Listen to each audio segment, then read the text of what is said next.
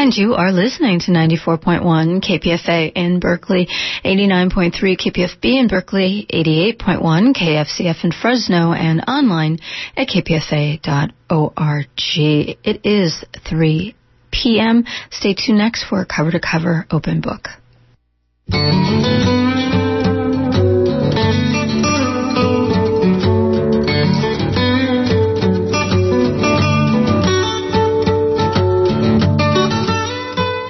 Welcome to Open Book. I'm Richard Wolinsky. My guest is Sharon Gless, who is starring in a production called A Round-Heeled Woman by Jane Prowse at Z Space at Theater Artaud in San Francisco. Through February 7th, Sharon Gless was starring in Cagney and Lacey as Christine Cagney. Queer as Folk is Debbie Novotny. Burn Notice, Nip Tuck, Independent Films, BBC miniseries The State Within. Sharon Gless grew up in Hollywood. Her grandfather was an attorney for the studios. And apparently Sharon Gless was the last contract player in the history of Hollywood with Universal, which we'll go into a little later. But let's start first by talking about your work in this play, A Round-Heeled Woman. Apparently there was an article in the New York Times about a memoir called A Round-Heeled Woman by Jane Juska, and your husband, who's a producer, threw the New York Times down and said, if you have any balls, you'll get a hold of this play. Is that pretty much it? Well, his exact quote is, if you had any balls, you'd go after this. And I was so angry at him that I did. I called my lawyer, and it took me a year to get it. But I initially made that call the next morning just because I was so mad at him at daring me.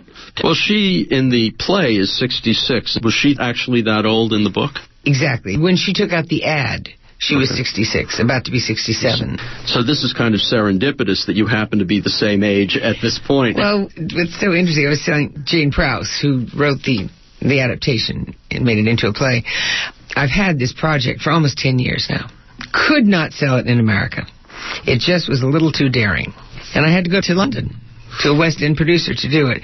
It's been a long, long, long time, and I am now 66, about to be 67. I'm exactly the same age Jane was when this happened to her. Had you thought about making it a film rather than a play, or? We thought of a film. We thought even more specifically a series, because that's really my arena. That's what I do. And couldn't sell it, not even to cable. And it's fascinating. Women my age in America, no one is interested, they say, in hearing about a woman that age and her sexual experiences. You go to London, and they have Judi Dench, Joan Plowright, Helen Mirren, Maggie Smith, Julie Walters, these amazing, very sexy women who they do, I don't mean exploit, but they do use in a very sexual way in film. The truth is, those women know a lot more about sex than the 20-year-olds. You know, they know what they're doing, and they're very sensuous. Anyway, a West End producer said, I will do it. But it's very American, Sharon. So before I put it in the West End, I want to try it out in the United States. We're taking our shot in San Francisco because we think you're a pretty cool town. Chris Smith, the director, was with the Magic, so yes. I assume this was originally going to be going to the Magic, but now it's independent. He was approached while he was at the Magic, but he was leaving the Magic. I guess after he was able to sever himself from the Magic, he then took it on for us. Well, Sharon Gless, how is developing a character in a play different from, say, a TV series or a film? In this particular case, I own the option on this, so I guess you'd call me a producer in name only, because I'm with the best producers there are. In television, usually I just step into it. All the work's done. I just step in and play the role. This one, I've been much more involved. This is a lot more work. Theater's a lot more daunting to me. I mean, I'm doing my 10th series now. Someone Googled me the other day saying that I have done more TV series than anyone in the Television Academy now. So television is my home, and I know what I'm doing in that arena. This is a little frightening for me, and also because I am playing a real woman who's going to be there opening night. When you say that you're playing a real woman, in terms of that, how much of your knowledge of Jane do you take with you into, say, creating a physical life of a character? As I've told Jane, I don't look anything like Jane, and I don't sound anything like her. Jane and I communicate occasionally, not often. But I said, Jane, I'm not going to be mimicking you or imitating you. I'm not that good. But I will be using her words when Jane Prowse adapted the book into a stage play, she lifted a lot of Jane Jiska's words right out of the book. So I am going to be saying a lot of Jane's words, but I'll be saying them in my way. So you kind of put her aside in that respect. Well, only the physicality of her. Right. Certainly not emotionally. No, I have not put her aside emotionally at all. The first time you walked into, say, playing Christine Cagney or Debbie Novotny, right? Yeah, you're not the producer, you're just stepping into the part, but on the other hand, you have an idea of who the character is, right? Yes. Yes, before I agree to play a role, yes, I do an inner investigation of the character, or if it's something I feel I can do and do justice to. Now, as opposed to playing Jane, I feel a great responsibility to do her justice. And it's not all flattering. She's seen the script. She knows, she's heard the read-through. I mean, which is taken out of her book. But she's extraordinary. She went and did something that was very, very brave. Well, what she did was she put an ad into the New York Review of Books, and 66 years old, I want to have sex. I would like to have a lot of sex with a man I like. And, of course, she wound up having a lot of sex with a lot of men that she didn't necessarily like. The second half of her ad said, yes, if you want to talk first, Trollope works for me. Well, then you approached Jane Prowse about writing the play, right? My husband and I, we flew to London and met with Jane Prowse. Just gave her the book and said, Jane, are we crazy? But we knew a studio had been fighting me, for this option. So somebody's interested. I said, are we crazy? And Jane said, let me read it. 6 months later, she got back to me because she'd gone on her honeymoon and gone around the world. And she wrote, she said, Sharon, I'm so sorry. I got married, went around the world. I have read your book, or Jane's book. And she said, not only must it be done, she said, I must write it. I said, wow, okay. And she took it to Brian Eastman, who's a very big West End producer. I did Misery for him in the West End. And Brian said, absolutely, this is a hot one. Okay, let's go.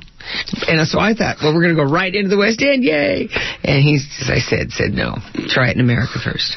When she actually presented the play to you, when was that? When did you first see the play? Well, we've gone through so many rewrites. I'd say maybe a year later. We saw the first play, and it's been many years, and it's gone through many, many lives and many rewrites. But it's where it is now and where it's supposed to be. The play itself uses several theatrical techniques, breaks the fourth wall, this fantasy sequence, this telescoping, this narration. I mean, it uses virtually everything, things going on in her head. In the original play, was that all evident? Oh, yes. This is not a play just about a woman having sex. She also has to face many demons, and these are the things that come up as part of her journey. This just isn't porn. She faces the issues with her son, who she hadn't seen in 16 years. She faces the issues with her father. She's in therapy while she does it, and that's all in the play. But it's this journey that forces her, this journey she chose, to ask for sex with a lot of men. Not a lot. She said with a man I like. Right, yeah. As she says in the play, she had never expected to be so plural. But in the end, it forced her back to her greatest pain, which was the loss of her son. They separated many years before. How does working on a play that's in the experimental stage here in San Francisco differ, say, from working on a play like Misery, which went to the West End?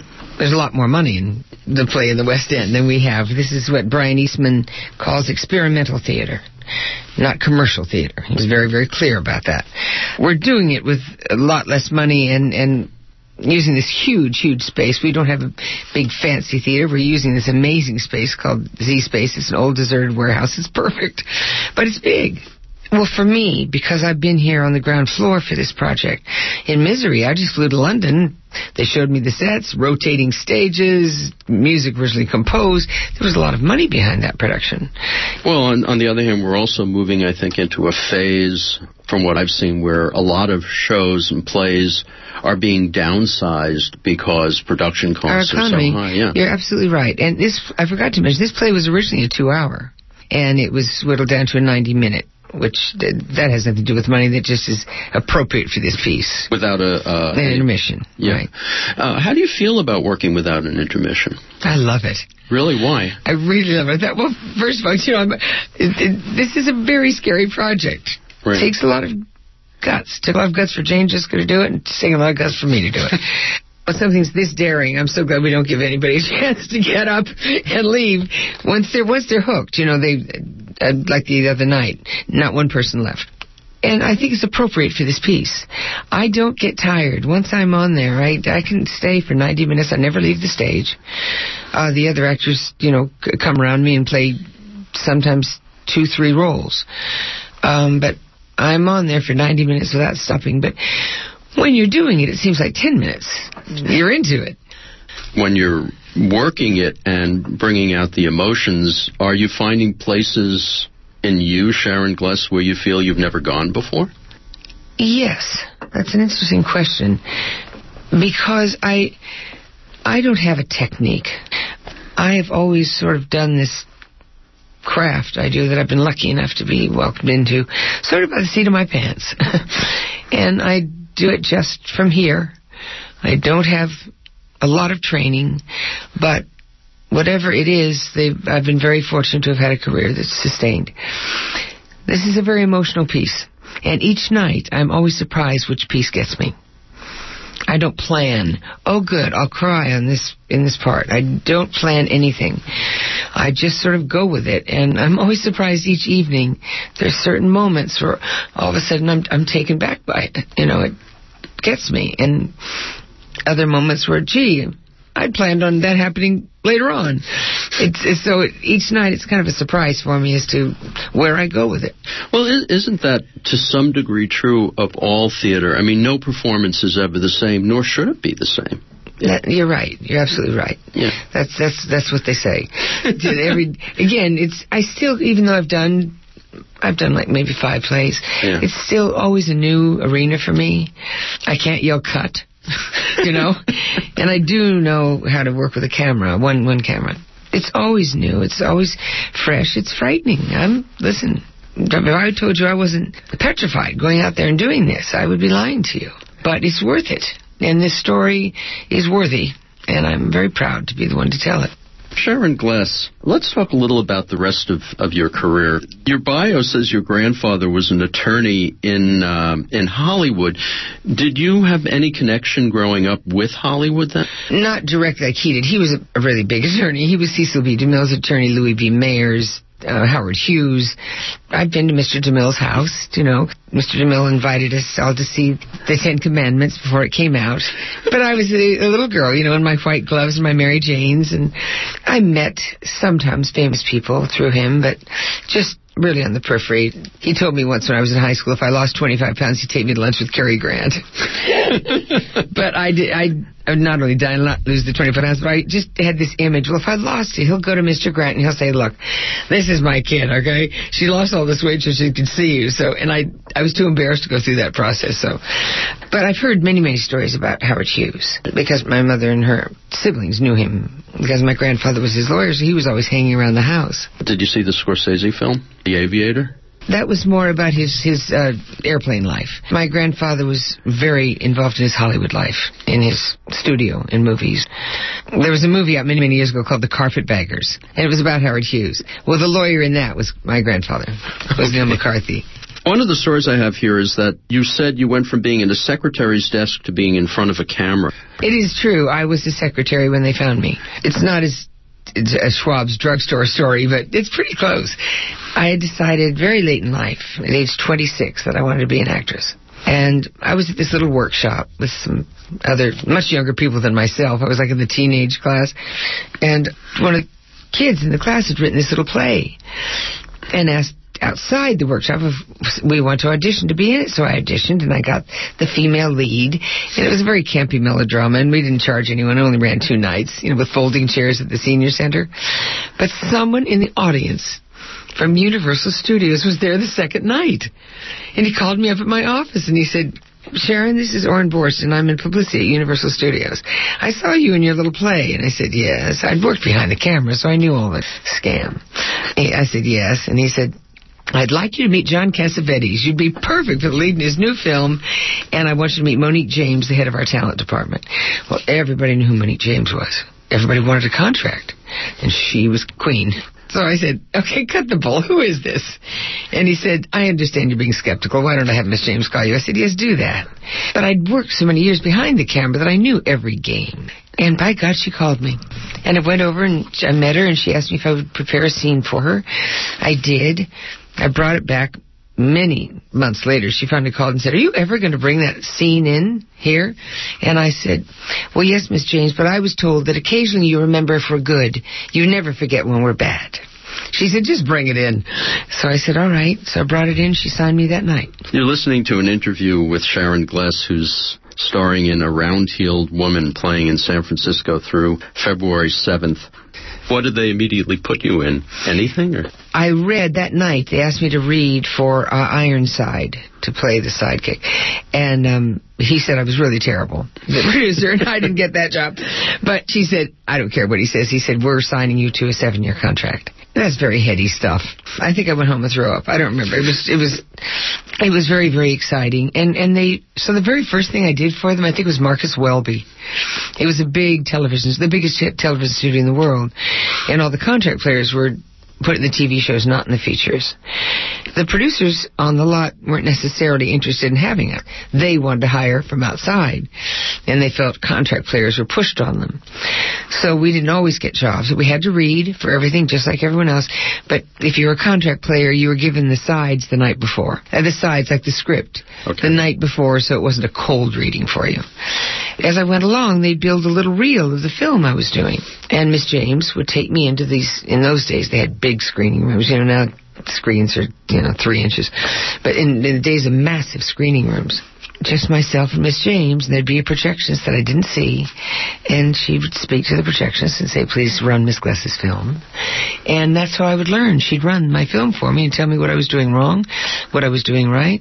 And she gave me the greatest lesson ever given to me, certainly as an actor. And she said, learn to listen. I said, I beg your pardon? She said, you're not listening there. You're waiting to say your line. I said, I know, I was frightened. And she said, learn to listen. She said, because if you really, really listen to your partner, they're going to cut to you because your face is going to become so interesting. And that's how I was trained. I was trained as a contract player.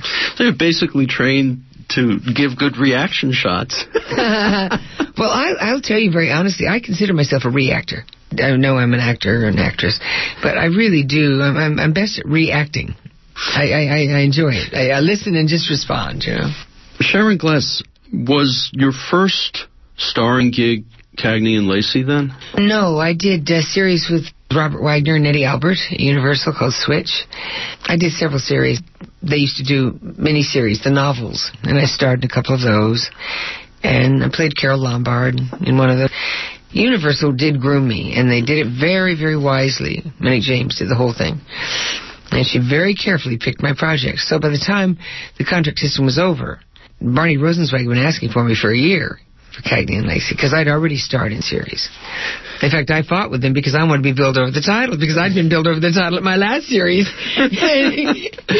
Well, you were also working with a major star, Tyne Daly. Yes, it was a great treat working with Tyne. Tyne had actually never done a television series. Tyne was all theater experience. I had no theater experience, but I had a lot of television experience. So we fed each other. We complemented each other very, very nicely. Well, there was also the idea of creating somewhere along the line the fact that Christine had this backstory of alcoholism too. Mm-hmm. You went along with that because it kind of changed things. It gave depth. Thank you. I will sit here very immodestly. It's modestly, actually, because I did not write it. I just was lucky enough to play her. I think Christine Cagney was the most complicated, most interesting woman that's ever been written for television. I don't think anyone's ever topped it. As writers, we have fabulous, wonderful actresses on television now. But I don't think any of them have been given the opportunity to play a role that's as complicated and wonderful as Christine Cagney. Somewhere along the line, Sharon Gless, you became active in abortion rights and in the gay and lesbian community. How did that come about? Well, I've been very active in fighting the overturn of Wade versus Roe. And my interest in that happened during my Cagney and Lacey days. I was not a feminist when I signed on for Cagney and Lacey. didn't know a lot about it. I was raised with boys and just always fought for myself, and I wasn't aware, I was uneducated as to what was really going on with women outside my life. And I learned a lot doing Cagney and Lacey, and that got me very hooked into, I'm very passionate about not letting this be overturned, because I have friends, I'm old enough to remember people who had to go to Tijuana and who died because they were sick and treated bad, you know, in coat hangers. It's all true. All those stories are true. When Bush was in office, I tell you, he was trying to get it overturned. So, anyway, but we're fighting. We're out here fighting. And for the gay movement, I did a series called Queer as Folk. As I say, I learned so much from Cagney and Lacey about feminism. And I learned so much about the gay community and the fun they have, and also the fights that they are fighting. And I got caught up in it. This industry I'm in has done so much for me because the world of academia escaped me. But I am very passionate about these things that I've learned as I played these roles. Had you, when you went into Queer as Folk, then your knowledge of the gay and lesbian community was not that strong at that particular time? Well, I wasn't as educated as I am now. I mean, right. The old cliche, my best friends were gay, and it's true. I mean, I moved around in the gay community, and I've played and had fun and been a part of it, but that was all laughs. We started doing episodes on Queer as Folk that educated me, and I became very, very close to a lot of gay people, and still am.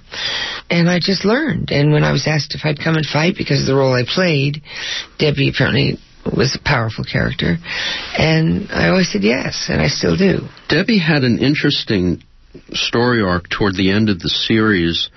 When her brother dies, he dies after a fight, and they never reconcile, and she has to deal with that. I mean, it caught my eye as being very, very interesting thing for them to do, where your character had to deal with the closest person in her life dying after a fight where he curses her out. Yes, and she says something horrible to him, too. I can't say on your show. Ron Cowan and Dan Lippman created that show. They would not let me cry when he died. He said, Sharon, do anything you want, but do not cry. And I said, okay, thank you. It gave me great liberty, you know, because you hear say, now she cries, you know, and you go, whoa. I said, okay, I know what to do. And for, a couple of months, 3 months or so, they never would let me. They wrote where I talk about it. I threw a party for him, a Christmas party he always wanted. And obviously, it was, you know, there's stuff underneath. I mean, I don't just do one level, but they finally wrote a scene in the kitchen with my homophobic homicide cop where they wrote the scene. They said, now you can finally let it out. Say your guilt. And they wrote it all. But what was hard was, not hard, it was brilliant. They just said, no, Sharon. No, this is not an ordinary show. And I said, actually, you're right. When you first hear that someone dies, you don't instantly cry. If you have guilt like she did, those words she said to him, and when they came to tell her in the diner that he was gone, just before they tell her, they said, I think it was her son, said, Mom, Uncle Vic, yeah? So what does he want? Wants his pots and pans back? I mean, it was just, you know, tell him to go buy his own that cheap. I mean, you know, he said terrible stuff that she'd say. No, it was about 2 weeks later something happened, and they finally started letting it set in where I'd drop a tray, and things started when you deny grief. They were very smart in how they dealt with that. And since then, you've worked on several shows and been a regular on both Nip Tuck and Burn Notice. Nip Tuck, I was a guest on. Oh, you were a guest star. I did 5 episodes for them, right? But Burn Notice, Burn Notice is mine, yeah. Have they started filming the next season? Well, season 4, we will start shooting at the end of February. Cable's weird. We do 16 episodes, and they show 8, and then they wait several months and show the second half of that season, you know, a few months later. So is this January? Hi, yeah. This month they're going to show the second half. And Tyne Daly is opening the show with me. She's going to be in the opening episode. Well, it seems like Old Home Week because Stephen Mack from Cagney and Lacey is with you on A Round-Heeled Woman. He came up here to do this as a favor to me. When you're working with somebody that you know pretty well, is it all that different, say, than working with someone you don't know at all, just in terms of the relationship on stage? The most intimate scenes I have are with Stephen Mack's characters. There's one other scene I have that's not Stephen's, that's intimate. But Stephen and I have done so many love scenes throughout our career. He was my lover on Cagney and Lacey. I did The Immigrants, the miniseries with him. But we've never been able to be as blatant as we are here on stage. It is like old home week. It's just having a dear friend who I'm comfortable with. Some of the stuff is sex, but with Stephen, he's such a gentleman, and very respectful, and he choreographs our sex scenes. Well, one question people often have is doing a sex scene on stage or on film or on television. And going into those kind of intimate places when you are partnered, when you have your own life apart from the person, how easy or hard is it to do that, to maintain your focus? That's a wonderful question, and I'm embarrassed to tell you that it was very easy. And my husband was sitting there watching. He was in the back of the theater watching the rehearsals. But he hired Stephen for Cagney and Lacey. It was very, very focused because it's serious. I did not have a hard time with it at all. I trusted myself into Stephen's hands, literally. It was quite blatant. And now they've cut it back a little. So only those who were there that first preview got to see that. It's a wonderful question because normally we would say you were uncomfortable. I wasn't. Chris Smith is very respectful, a very sensitive man. And Stephen and I have done this before. Never, as I say, like we were doing it on stage, but I was in the hands of very good men. Jane Juska was new at this. So I was playing Jane, and whatever he wanted me to do, I would do. What was your first theatrical film? My very first? Yeah. Airport 75. I was a contract player, and all the contract players were put into Airport 75 as stewards or stewardesses. We were not given a speaking part. We were being paid for anyway. We were under contract. They paid us whether we worked or not. Was that the one with Gloria Swanson? It was. It was. Absolutely, that's the one. Did you get a chance to meet her? I did. I didn't get a speaking part. No contract players were allowed to speak, but I was in first class. I was the first class stewardess. I spoke to her. She was a friend of my grandfather's. Oh, that's right. She would have been because she was part of that Cecil that B. era. And I went and told her that I was Neil McCarthy's granddaughter, and she was very dramatic. And said, "Oh, my darling Neil, please, you must tell him I love him." Well, I didn't have the nerve to tell him he died. She was so dramatic, that I just thought it would upset her too much. So, anyway. Sharon Glass, after Round Heel Woman closes in San Francisco, then you go on to the next season of Burn Notice. I do. And after that, do you have anything in the works? Well, I'm hoping what happens in San Francisco for this play will determine the fate of it. And Brian Eastman is flying in from London to see how it goes. He believes in it. If it goes well here, he will then attempt to take it on. To take it other cities and hopefully then on to the West End, which is my dream. I'm keeping hiatus open next season, hoping that I'm still doing Round-Heeled Woman. You've been listening to an interview with Sharon Glass, who's in San Francisco doing Round-Heeled Woman, a play by Jane Prowse based on the memoir by Jane Juska, through February 7th at Z Space at Theater Artaud in San Francisco. I'm Richard Wolinsky on Open Book. For more information about this show, go to bookwaves.com. Open Book is produced by Richard Wolinsky in the studios of KPFA Pacifica Radio in Berkeley, California. And for ticket information on a round-heeled woman, go to zspace.org. That's zspace.org. And an extended version of this program can be found at bookwaves.com. Next Thursday on Bookwaves, on Cover to Cover, Richard Wolinsky interviews Mary Carr, author of the acclaimed memoir, Lit.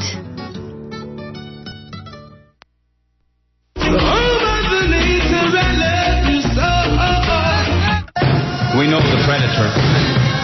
We see them feed on us. We are aware to starve the beast is our destiny.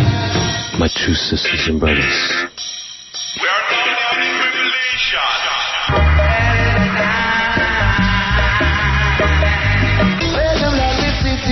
We free the world. I'm gonna defend the foe. Communications on the Great Turtle Island, on KPFA or KPFB in Berkeley, KFCF in Fresno.